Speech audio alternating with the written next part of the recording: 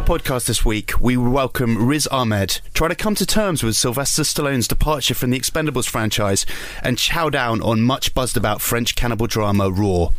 Hello pod, I'm not, as you probably guessed by now, Chris Hewitt. I'm Phil DeSemlin with another of my art house takeovers. Your regular host is away taking an actual holiday this week, and that's not even the code name for a new Marvel movie. It's an actual holiday. So if you're in the north of England and you spot a strange-looking man in a Captain America onesie seeing the sights, tell him we're now recording the podcast entirely in black and white. I'm joined by two colleagues of such lethal cunning. First up is Empire's Grand Fromage, the founder member of the Greasy Strangler fan club, who's currently petitioning for a green light for Greasy Strangler 2, Ooze Control. It's our very own Hootie Tootie Disco editorial director, Terry White. That's not actually my job title. That's not? No. This is an awkward way to find out you don't know what I do, Phil. Uh-oh. And you missed out Cutie. Yeah. No, but I replaced Cutie with the other bit. But shouldn't I be a Hootie Tootie Disco Cutie edit? Well... You're saying she's not a cutie? Yeah, thanks, Phil. Oh. Okay. So you don't know what I do and you think I'm rough? I made you vow that you wouldn't sack me before this podcast started, so I feel like there's some sort of immunity there is going on here. You've heard him already. Our second guest is actually more of a brother of lethal cunning, a man so respected within the Jurassic World community the dinosaurs call him for career advice. It's Nick DeSemlian. Hello. I just got a text from the Indominus. Did you? What does he want? A bit of a loose end. What are you suggesting? Theatre, stage work. Yeah, well, you'll find out. Okay. It'll be popping up in something soon. All right. Right. Should we kick off with a question from the readers? This one comes from @Matthew Sumption, who asks, if you had to have a film character doing primary negotiations with the EU, who would you pick and why? Wow. You're looking at me. I am looking at you, Terry, just because you're right there. Okay, so Alabama Whirly. Who? Wow. From True Romance. From True Okay, Romance, right. Okay. Yes. Not Art House enough for you, Phil? No, I just didn't know I didn't recognise the surname. Alabama. So everybody loves Alabama Whirly because she's an amazing combination of guile and cunning and sweetness and sexuality. And I think all of those things are super important when it comes to negotiating a great trade deal with the EU. So Whirly is her married name. So it's Clarence Worley, isn't it? So yes. They get married. What's her surname before? That's a really good question. I really want to know that now. Do we ever find out? I'm not sure. I'm not sure either. I'm going to look it up. Look it up. Keep talking. Yeah, so I think she's one of my favourite film characters of all time. And I just kept thinking, when you posted this question, I kept thinking about that scene with her and James and Gandolfini, where she essentially, kills him. Spoiler alert for anybody who hasn't seen True Romance. And she displays all of her best character traits in that very scene. Basically, she is sweet, she is charming, she tries to trick him, and then when that kind of doesn't work, she resorts to torching him in the face with hairspray and a lighter, smashing a toilet cistern over his head, putting a corkscrew in his foot, and then shooting him. Yes. Do you think I'm not advocating violence. I never want to negotiate anything with you. The whole salary thing, technique. Don't worry about that meeting we got. Don't worry. It's fine. I think some of those skills may come in handy at some point in political negotiations. It's a good answer. Whitman. Oh, she's Alabama Whitman. That's amazing. I'm not sure that's ever said in the film, but there we go. I don't think it is said in the film. I never remember that being part of the script. There we go. Bombshell. I'm gonna throw Michael Corleone into the mix just because he's I was going to say ice cold, and famously in Godfather Part 2, he's negotiating with a Nevada senator. And he says the great line, "My offer is this, nothing." Oh, I want to say that to someone. Yeah. But I haven't had an opportunity, and I've been too scared. But it's a good line. Just like, you can't have anything. Deal with it. And if you negotiate with your brother, imagine that.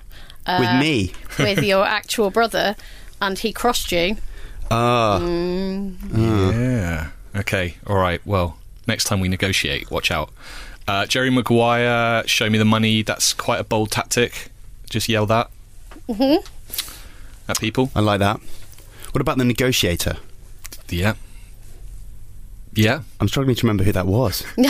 They're both negotiators. Right. Kevin Spacey. So Samuel L. Jackson is the former negotiator who's gone rogue, and Kevin Spacey is Chris Sabian. Right. It's a good character name, that. Gosh, good memory. He comes in and negotiates with the negotiator. Okay. So you could get them both in. Yeah, I like that. If you negotiate with a negotiator, are you like an Uber negotiator? Not a negotiator who negotiates Ubers, but like some grand dam of negotiators. Because how would you negotiate with a negotiator otherwise? Yeah. You should get a kind of editorial director style made up. Sorry, Phil. Managing editor. That also isn't my job title. Editor-in-chief. Oh, 3 times, people. 3 times it took. So negotiator-in-chief. Yes. That should be Chris Sabian's title. I don't know. I'm thinking about other just famously sort of hard-ass people. So Alec Baldwin in Glengarry Glen Ross. Always be closing. Yep. ABC. EU is an acronym too, so I don't know, ABC EU. It's almost the alphabet. I don't know where I'm going with this. If anyone wants to take over. What about Ray Winston in Scum? I'm worried that all of mine involve violence. You're just so. There isn't much nuance to my negotiation skills. Here's a sock full of snooker balls. Yeah. I'm not advocating violence, people. It would be bad in a political situation. Well, if we're talking peaceful negotiations, the Wolf from Pulp Fiction he just strikes me as a guy who would just come in and sort it out, be very smooth. There's a good Portlandia skit where the Wolf from Pulp Fiction comes and just at the end of a big dinner and comes and sorts the bill out, so he tells everyone exactly what they have to pay. Yeah. Which, yeah. That is a great sketch. Yeah. That is a great sketch. Do you not feel the Wolf's lost some of his kind of cachet since the adverts? The adverts. What was he advertising? Something rubbish. Yes, I don't know if we can. I'm not. Not even think we can endorse. Well, yes, I do agree that he shouldn't have done that. Bad Wolf. Bad Wolf. Yeah. So I don't know. The EU aspect, I don't really have an answer for. A movie character that knows the ins and outs of Europe. Apart from, I wouldn't get the French soldiers from Monty Python and the Holy Grail in. So I think they'd make everything worse. Just insult people. Phil, who would you get? I think you'd be wanting someone with legal skills. So I don't know. I wonder what would happen if Sean Penn's character from Carlito's Way got involved. Wow. Got the gift of the gab, and after hours connects, but I think that would probably spiral pretty fast. I'm pretty sure his hairstyle contravenes some EU regulations. Unquestionably. I think he'd be shut down just for that. Yeah. Would Spock do the job, do we think? Spock. Yeah. I don't know. Would he? He's very calm. Yeah. He has that in his favour. I don't think he'd... I think he'd be a bit confused by the whole situation, wouldn't he? Yeah. His stance on Brexit. What do you think, Terry? What about? About Spock. About Spock and Brexit. I think Spock isn't hard enough. Why do you need to be so sort of muscled up and ready to? I don't know, Phil. That's a good question. One I shall take to therapy. But I think it helps. I think we are genuinely in danger of getting completely done over. So we need someone psychotic. Negotiations. Yeah. So I think the kind of more wild-eyed.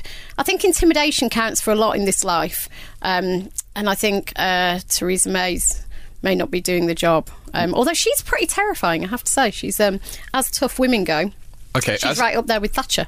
You give me an idea. Gary Busey in drag from Under Siege. Wow. He's wild-eyed. He's wearing a dress. He doesn't know a lot about Europe, but no. I think he'd get the job done. That is good. That's my answer. That's good. What about right, this is weird, right? What about Kez? What? The bird. The bird. Right? Just think about it for a minute, right? Yeah. So Kez kind of, Billy Casper became a completely different, better person, arguably, because Kez came into his life. So maybe in terms of changing hearts and minds, transforming people, really making these negotiations have heart and soul and emotion. Yeah. And making people be better versions of themselves. Okay. Maybe the bird from Kez. I think Kez could... You've converted me. I think Kez could solve Europe and the world, possibly. Yeah. He could fly to the Middle East straight afterwards. Just solve that. President Kez. Kez for president of the world. Yeah. Okay. Well, that's the answer, right? Kez. We're sending a Kestrel to the negotiations. Deal with that, the EU. Right, should we have some hot movie news? Nick, I think you've got something piping hot from the Expendables-averse. It's a really today is a really sad day for fans of Barney Ross, both of them. Also fans of Lee Christmas, Conrad Stonebanks, Toll Road, and Hail Caesar, all actual character names from the Expendables franchise. Who played Toll Road? You're testing. Do you remember? It wasn't Dolph. We talked about this recently on the podcast. I think we talk about this every week on the podcast. The cast list of the Expendables. Yeah, my mind has gone blank. I feel like it's Terry Crews, but it might not be. Okay. Toll Road. Maybe he's Hail Caesar. Randy Couture, I think, actually. Right. But, yeah, so Stallone is saying he's not coming back for a fourth one. Arnold Schwarzenegger, a.k.a. Trench Mauser, has now weighed in. He said he's not going to come back unless Stallone does it. Okay. So can the franchise afford to lose Barney and Trench and it continue? There's enough of them to frankly go on. There's about 40 people in that series, so it feels like it could probably go on. But Stallone is kind of the driving force, isn't he? This is one of those bits of news where you're like, I didn't know that was still a thing. A bit. Like, I wasn't really aware that the Expendables was sort of a going concern still, and I thought it was very much Sly Stallone's baby. So without him, I'm not wholly sure kind of what you're left with. My favourite detail is that he's withdrawn over creative disputes. Creative disputes. Can we all just let that sink in for a moment? Expendables 4, creative disputes. I think someone said there should be a plot. And he's like, no, it's a plot, no room for plot. Too many guns, we ain't got room for plot. I mean, the third one arguably was the best, which is not saying much. It's like saying this third pigeon I saw today is the best pigeon, but it's... I don't know where that pigeon allegory was going. But the third one was okay, right? It was slightly better than the other two.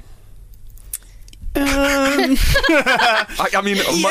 wrote the review and I can't remember much about it now, but I remember Harrison Ford was in a plane yelling and Wesley Snipes was running around on top of a train. The train scene at the beginning had something. And Mel Gibson was the villain. It had something to it that the other two didn't. It had more of a sense of fun. Yes. I mean, they blew up a lot of stuff. I remember that. Apparently, though, on the Creative Differences thing, that Sly and Avi Lerner, the producer, agreed on 95% of things. So what's the 5%? The plot, probably. Yeah. The plot issue was a sticking point. I think one of the reports said it was certain qualitative elements. I'm like, that's just what an amazing way to describe it. I don't even know what that means. No. Yeah.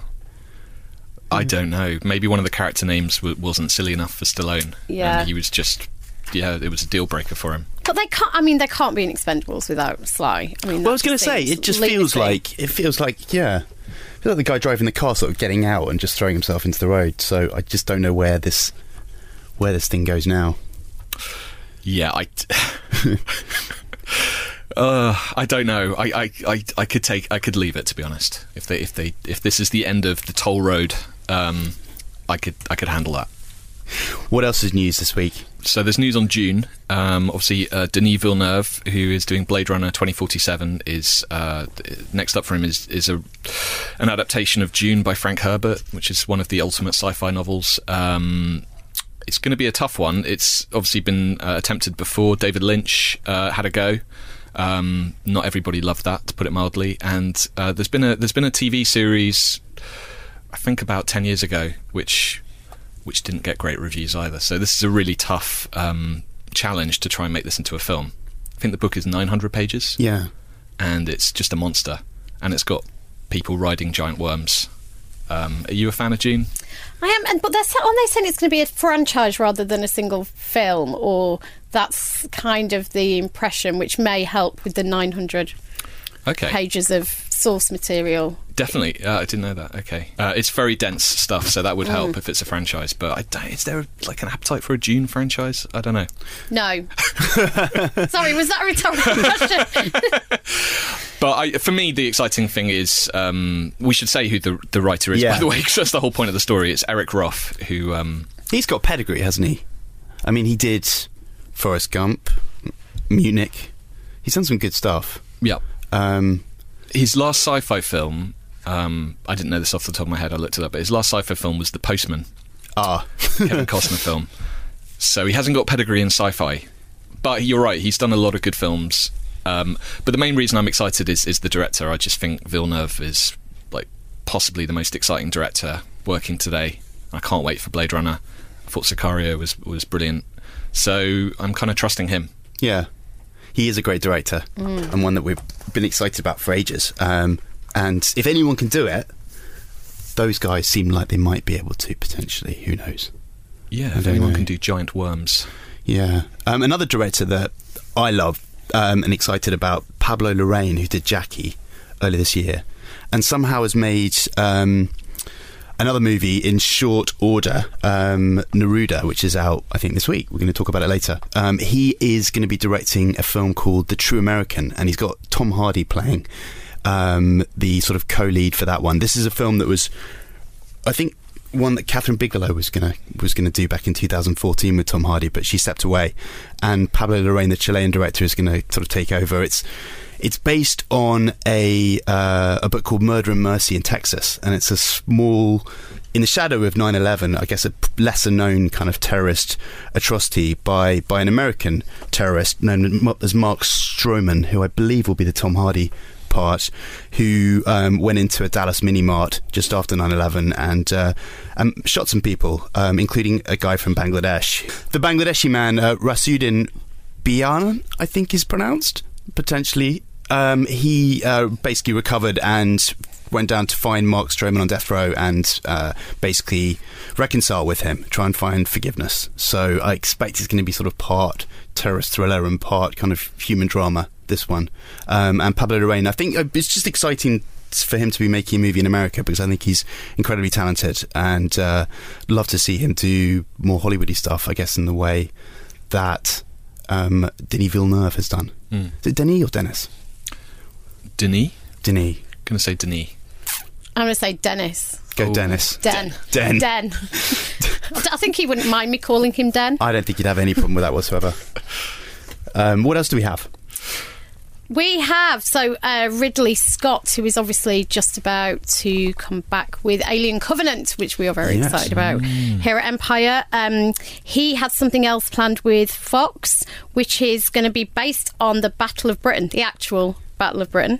And which obviously it's the World War II historical story that saw the courageous British underdogs overcome the Nazis. Yes. And this promises, you'd think, to be a historical drama of real scale, hopefully an epic.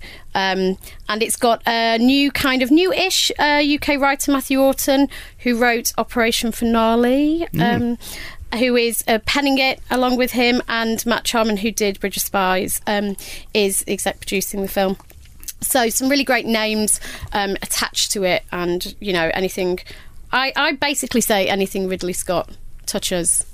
Yes. Turns into a movie? Turns into a really good movie. I think that's how the saying goes. Except Moses. You haven't seen The Counsellor, Terry. I like The Counsellor. Most of the things Ridley Scott does turns into really good films. Yes. Some of them do. Yeah, I mean, he's done war kind of films before Black Hawk Down, obviously, and Kingdom of Heaven, and The Duelist. Going right back to the bebeginning of The Duelist, which is Napoleonic Wars, isn't it? But he's not done World War II, and he's not really done a big epic, which I'm guessing this is going to be. You'd hope. You've got to imagine the scale will be phenomenal, absolutely phenomenal. So yeah, it's and you know, we've got Dunkirk coming out this summer, obviously. It's not a war movie. Which is not a war Christopher movie. Nolan I was reading this morning. It's not a war movie. What is it? But it's a film about war. What is that? What? I added that last bit. But that was good. Thank you. It's not a war film. It's a survival film. About surviving war. Combat. Yes. It's a combat film. But no, it's not. Don't call it a war movie anywhere near Christopher Nolan. You won't like that. Okay. But no, there's some really exciting, kind of movies sort of set around World War II, and I hope that Peter Jackson finally makes his Dam Busters film, because I'm still waiting for that. Is that going to happen? He's built the planes, hasn't he? He's built the dams. I think he's written a script with Stephen Fry, which happened like that was ages ago. I do wonder what Peter Jackson's up to. He's just in shell-shocked from The Hobbit, I think, and I don't know. I hope he's okay, and I hope he comes back and makes some more films. But I don't know. My question is, how is Ridley Scott going to fit this into the? Didn't he just announce 5 more Alien films? Or plus, he's got the All the Money in the World. Ransom movie. Yes, the Getty kidnapping. About the Getty kidnapping, which is his next film. It is, yes. This man, it's incredible. Like, he's going to be 80 in November.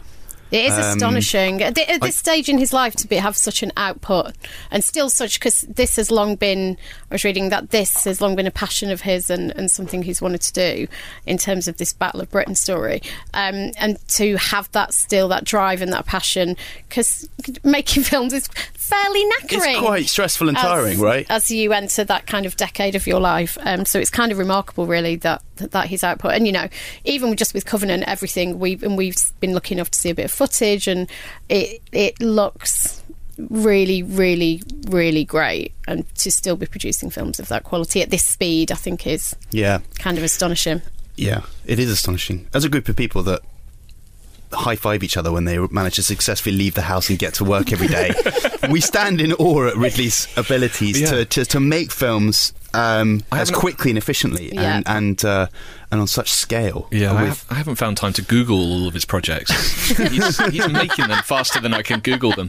So I spoke to someone that was working on Alien Covenant last night, and they were saying that he was giving them direction. I said, look, what's your first bit of direction you got from Ridley? And they were like, he basically just drew the setup there and then on a piece of paper and just gave it to me and said, this is what I want you to do.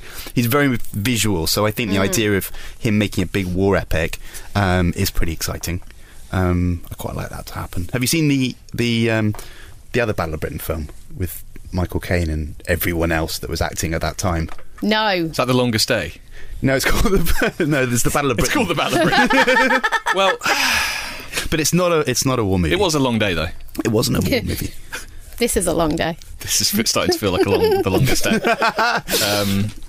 Right. So, what else do we have? Another director, quickly. Sam Mendes is in talks to adapt a graphic novel which is called My Favourite Thing Is Monsters. And the sub-editor pedant inside me wants that to be my favourite thing. No, it's fine as it is. Okay. I was going to change it to R. I knew you were going to do that. But no, that doesn't work. So, no, they got it right. So it'd have to be my favourite things. It'd have to be plural, right? I know, you're right. I know that now. So anyway... So what's interesting-ish, more interesting than that last point, is that it's kind of got it's got some sort of connections to The Road to Perdition, which was Sam Mendes' film, which was also set in Chicago and was based on a graphic novel. That's it. Yeah. But this one is based on a fictional graphic diary of a 10-year-old girl called Karen, who is trying to solve the murder of her upstairs neighbour. And apparently it's very, very good. And dark and weird and sort of flashbacks to World War II era. Yeah. And I really want to read it, having read a synopsis. Yeah, I had the exact same thing, because this kind of surprised me with him. And when I actually on Empire Online read this story, and my immediate thing was, oh God, I have to go and buy this graphic novel. It sounds amazing. I thought that too. Yeah, absolutely amazing, but not necessarily like the thing you'd expect Sam Mendes to do, kind of hurtling out of Bond. So I think this is really, really exciting. Nick, we could buy the book between us and share it. Can we get an office copy of this book? Yeah, this sounds like a really elaborate plug for this book, doesn't it? If anyone would like to send it to us. I just tried to buy it. I'm not sure. Am I allowed to say the website that I tried to buy it through? But it's not available, either here or in America. Oh, so okay. I don't know how to get it. So if you're listening, monsters... What? Singular. Send me a copy. Okay, I'll stop talking. And then I just wanted to throw the Dumbo news. I know everyone is excited about Dumbo. Tim Burton's Dumbo. And what's really exciting is Michael Keaton is going to be in it as the villain. What villain? I don't know. Oh, well, just unless I misread the whole Dumbo movie. There wasn't... They're adding quite a lot of stuff. And I think he plays the owner of the circus. Right. Yeah, I think doesn't he buy the circus and essentially wants to exploit Dumbo. I mean, there's always an animal exploitation villain in all kind of animal narratives, right? Yep. As far as I'm aware. Yep. 101 Dalmatians. Warhorse. Lassie. Not a war film. Not a is there bad horse. people in Lassie? Always. They're mostly know. down the well. I was going to I'm down the well. What's that, Lassie? Yeah, Warhorse is a horse about a war. Is there ever an episode of Lassie where the family learn to speak Lassie? Well, Well, it's just people barking at each other.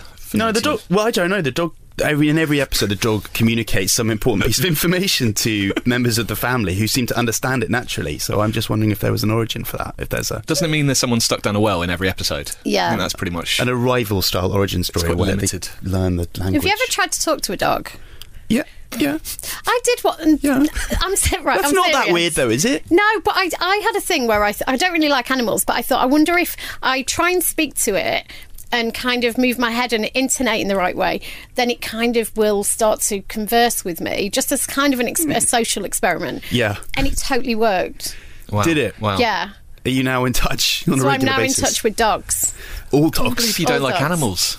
I don't know. You're the villain in Tim Burton's Dumbo movie. I'm the villain in this movie. Yeah, no, the movie of this podcast. But some people have noted that this is kind of turning into a Batman Returns reunion because it's got Michael Keaton and Danny DeVito. So we just need Michelle Pfeiffer, Christopher Walken.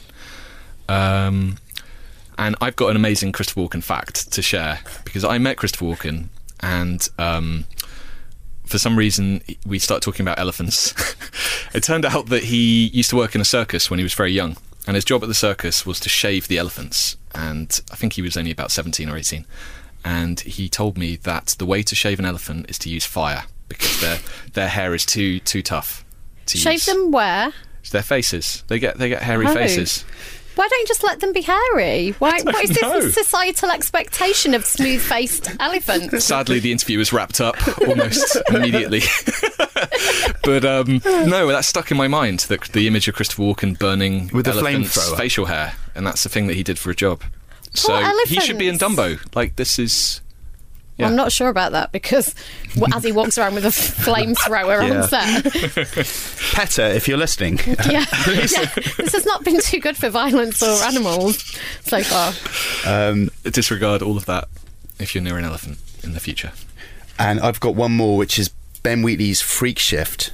Here's another man that does not hang around. He's No. bash right into the next project, which is just signed up Armie Hammer, obviously one of his Free Fire cast.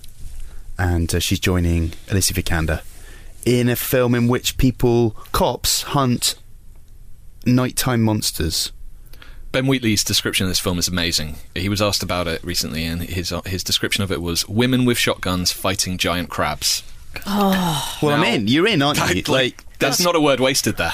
that is like my porn.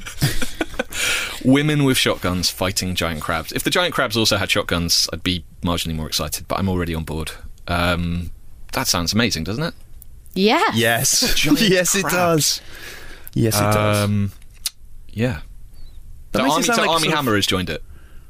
Armie Hammer. Yeah, Armie Hammer's joined it. Okay. But because I think he's her... I kind of love this because she's the lead and I think he's her love interest. Which I think is a... Or is he the crab monster? Yeah. What was her love interest? No. No inter-woman crab Okay. relationships Okay. All right. Okay. occurred during the making of this film. Fair enough. Okay. Well, I hope he gets a shotgun. Yeah, Armie Hammer. He was on the podcast recently, and he's a nice guy. He's a good guy. So, good news. Good news all round. Right. Time for this week's guest. Riz Ahmed first announced himself in Michael Winterbottom's The Road to Guantanamo and Erin Creevy's ace London thriller Shifty. Since then, he's made Rub and Dingy Rapids famous in Four Lions, crossed the Atlantic with The Night Of and Nightcrawler, and The Galaxy in Rogue One. We sent John Nugent to talk to him about his latest film, City of Tiny Lights. We're thrilled to welcome to the Empire Podcast, Riz Ahmed. How are you doing, sir? I'm good, man. How are you? Yeah, very good. Very good.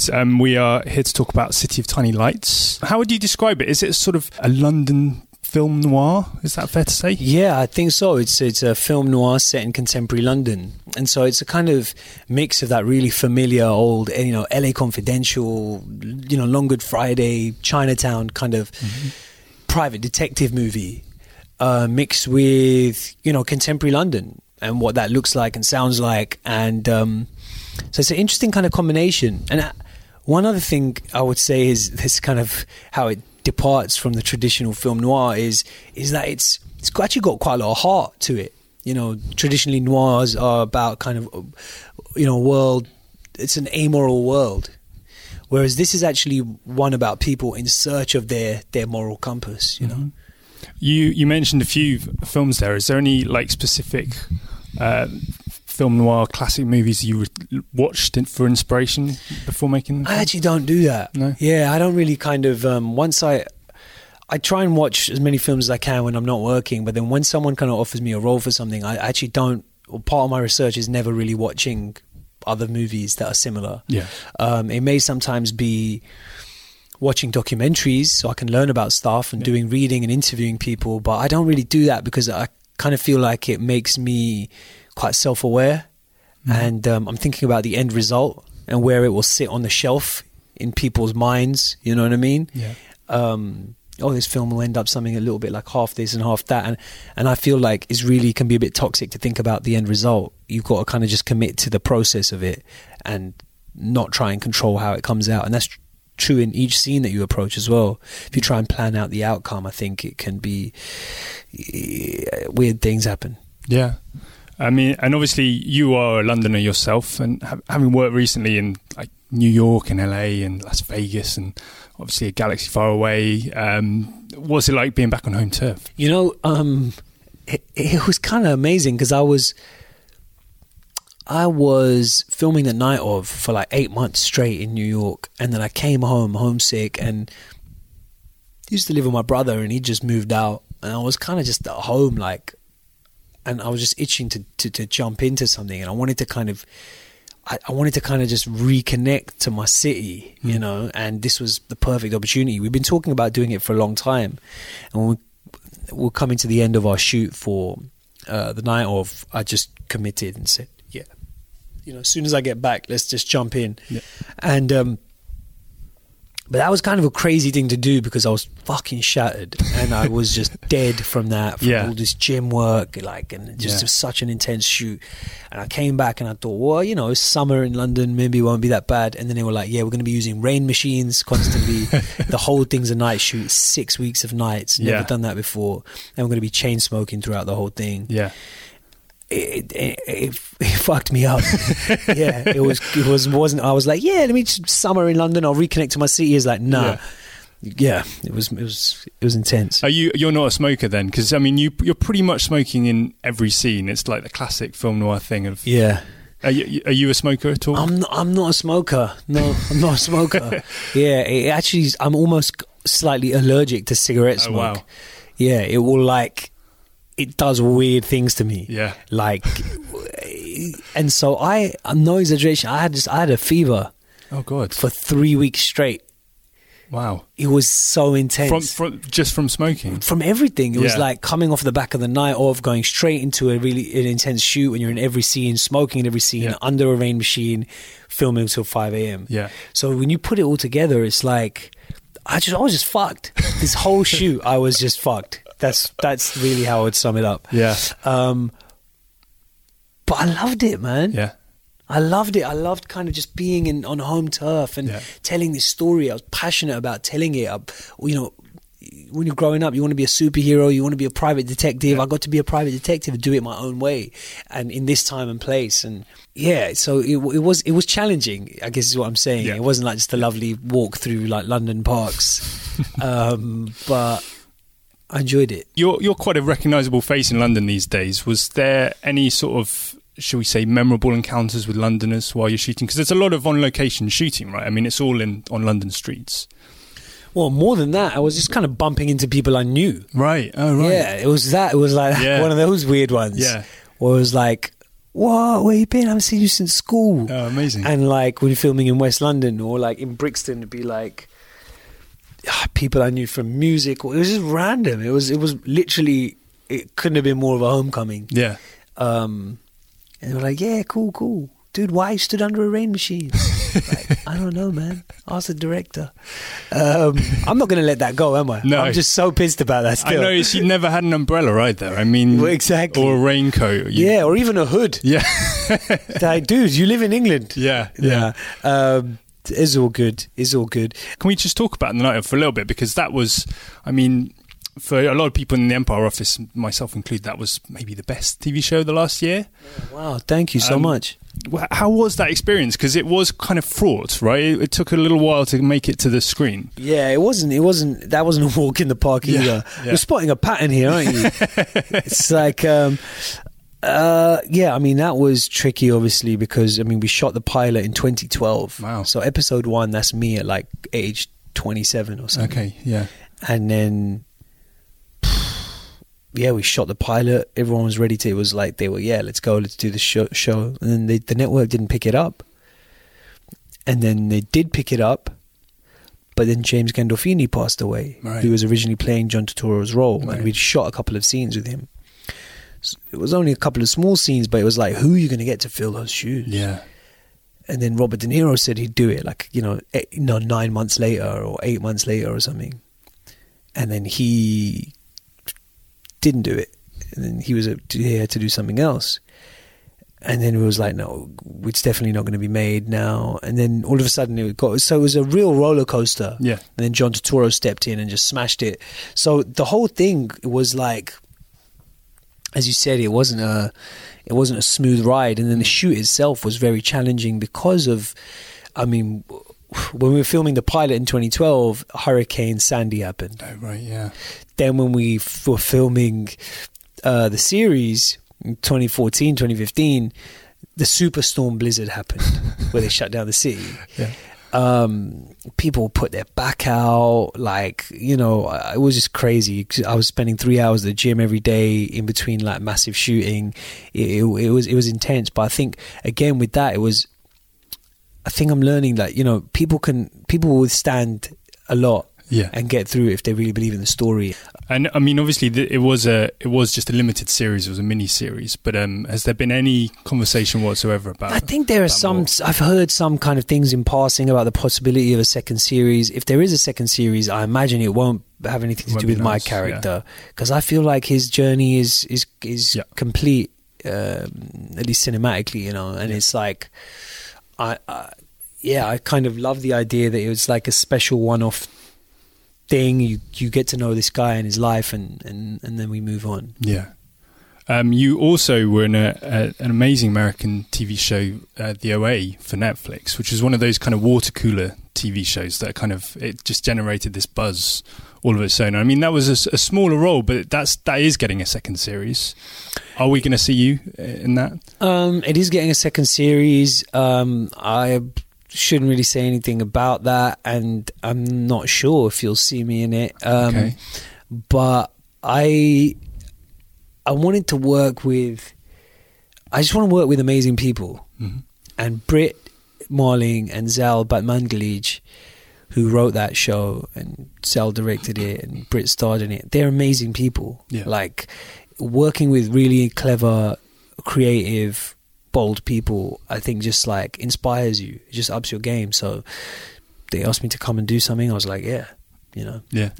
But I thought it was just such a bold show. It was mad, wasn't it? It was out there. It was out there. Crazy. Yeah. It was like, I was pausing it sometimes going, what? Yeah.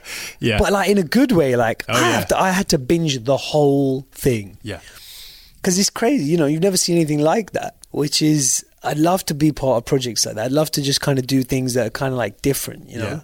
Yeah. It would be remiss of me not to mention Star Wars. Obviously, we are Empire. Now that sort of dust has settled on Rogue One, how does it feel knowing you're part of the Star Wars universe forever? I mean, I just feel really lucky and privileged to have been kind of allowed into that family. Yeah, to be honest, it feels like, I don't know, it feels like Bodhi needs a prequel.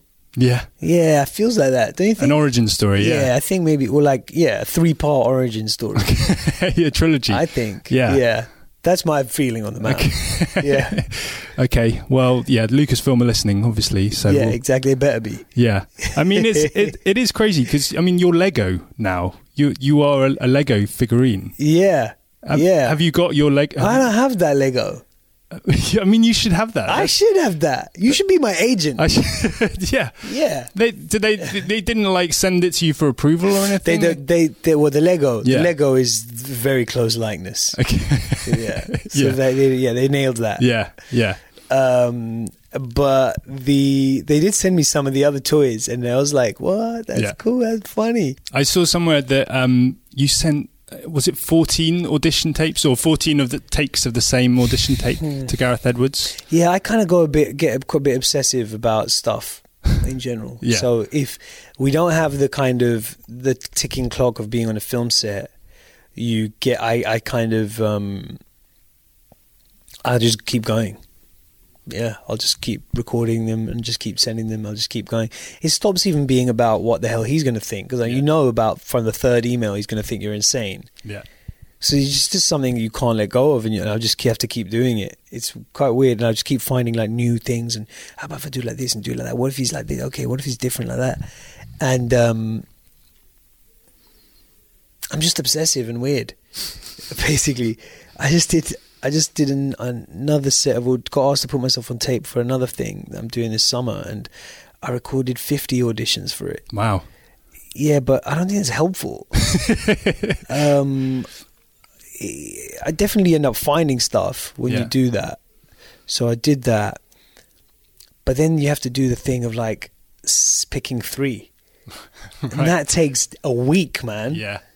So this is a bad use of time. So is it like offering options then? Is it? Yeah, I want to do that. Yeah, I always want to do like give people options. Okay. I always want to and for myself as well, I want to kind of explore and see and like push myself to think of things totally differently, question every assumption. And there's like this version of the character, and then there's this completely different version of the character turned on its head, and there's this. Yeah, that's what I want to do. Yeah. Hey Riz, thanks so much for your time, and I appreciate come back anytime. Thank you, man. Thanks. Right, movie reviews time. Let's start with the most exciting movie of the week. Unless you're under the age of 5 years old and you've got Peppa Pig, My First Cinema Experience, circled in your diary, it's Raw from French director Julia Ducournau. I think I've said that badly as well. Terry, hit us. How good is this film? I love this film. 4-star film. I first saw it a few months ago and it completely blew me away. So Raw is the story of a 16-year-old student, Justine, who's been raised a strict vegetarian. She goes to veterinary college or school, where her sister also attends. And as part of a hazing ritual, she eats raw rabbit's kidneys. This sends her into a spiral of meat eating / cannibalism. A meat frenzy. A meat frenzy. So I was describing it to somebody the other day and I was like, well, it's a French-Belgian feminist cannibal teenage coming of age horror film, kind of, essentially, but it's also a familial story about 2 sisters. At the heart of it, it's a kind of family drama. But it's famous because during Toronto, which is where it premiered, people were reported to be fainting, throwing up, ambulances were called. It's gory, but it's not that horrific for a start. It's incredibly well made. The lead she is absolutely incredible. I'm going to do what you just did, Garance Marillier. That was, and I think if you say it up at the end, then it sounds a little bit more French. She is incredible. She's very magnetic. Her and the director, I think, did a short together previously, and they clearly have a shorthand between them because her performance is incredible. She absolutely holds the film, and she is a real, I think, kind of star of the future. It's very visceral, it's very bloody, but it's also a very human story at the heart of it. And I have now seen it twice, as people on the podcast may be getting used to. I watch films repeatedly when they connect with me in some way. And I would absolutely recommend that everybody goes to see this film. It's one of the more original horror films. We're in a good time for horror if you think about Get Out, but it's definitely one of the most original horror films that I've seen in recent years, and it's certainly not kind of I think even horror may not be accurately describing it as a genre.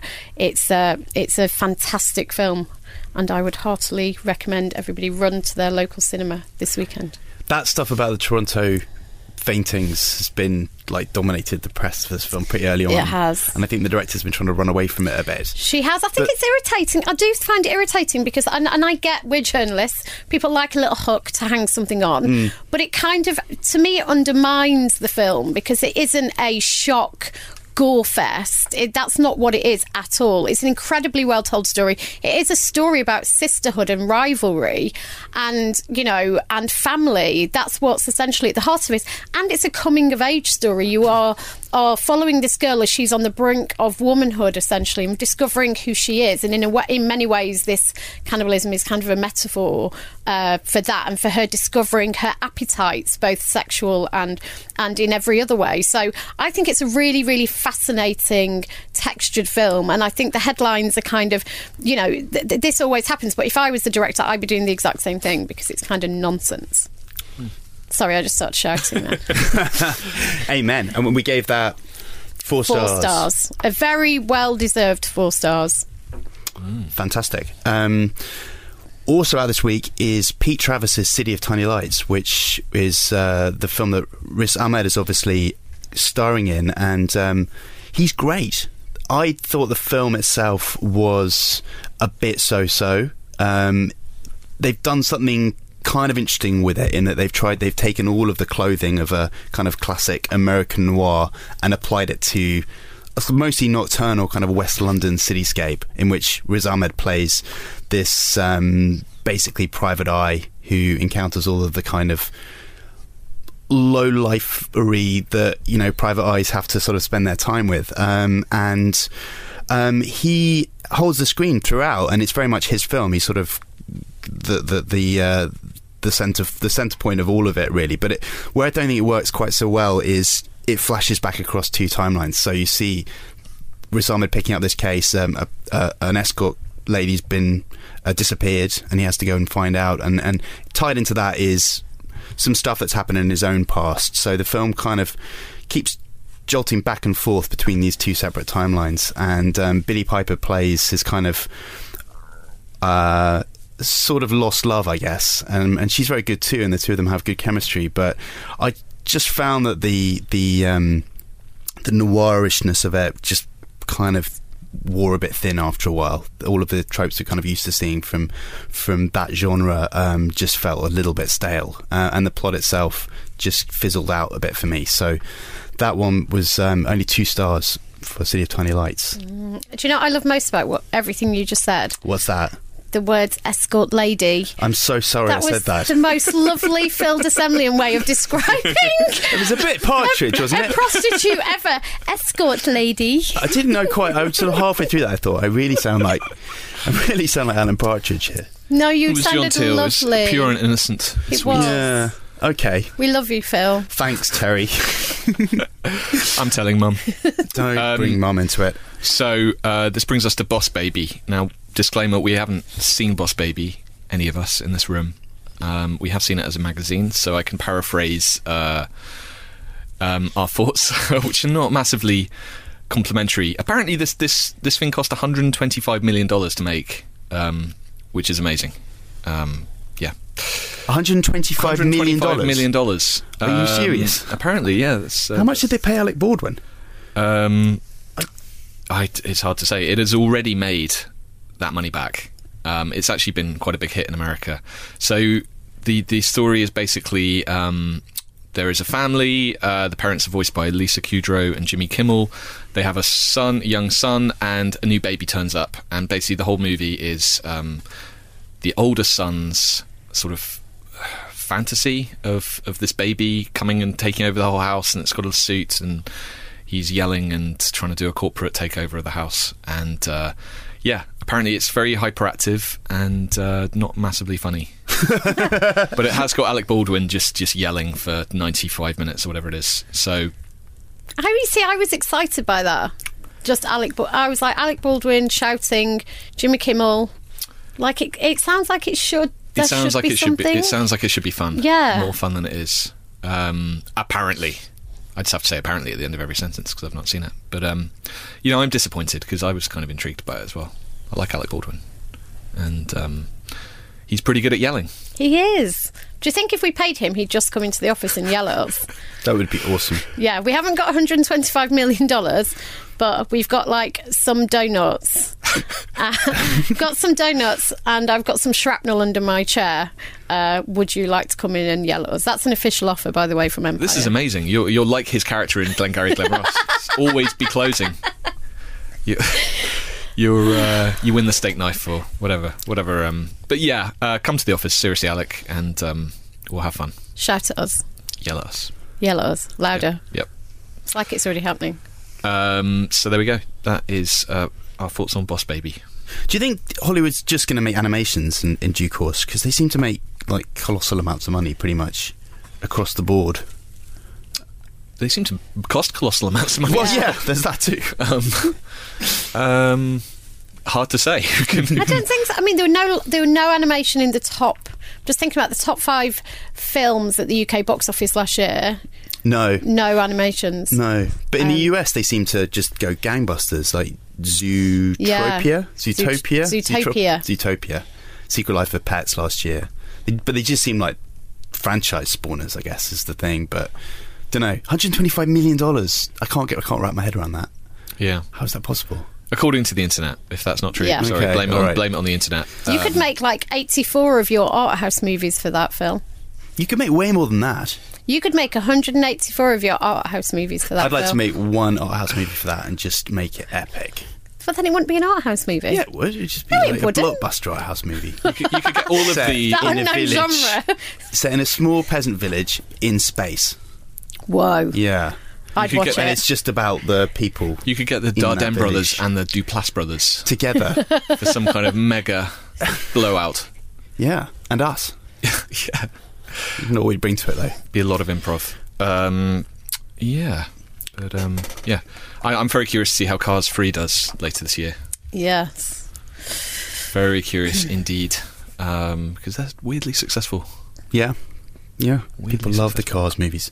Also out this week is James Baldwin documentary I'm Not Your Negro, which got 4 stars. Zach Braff's Going in Style with Morgan Freeman and Michael Caine, that got 2 stars.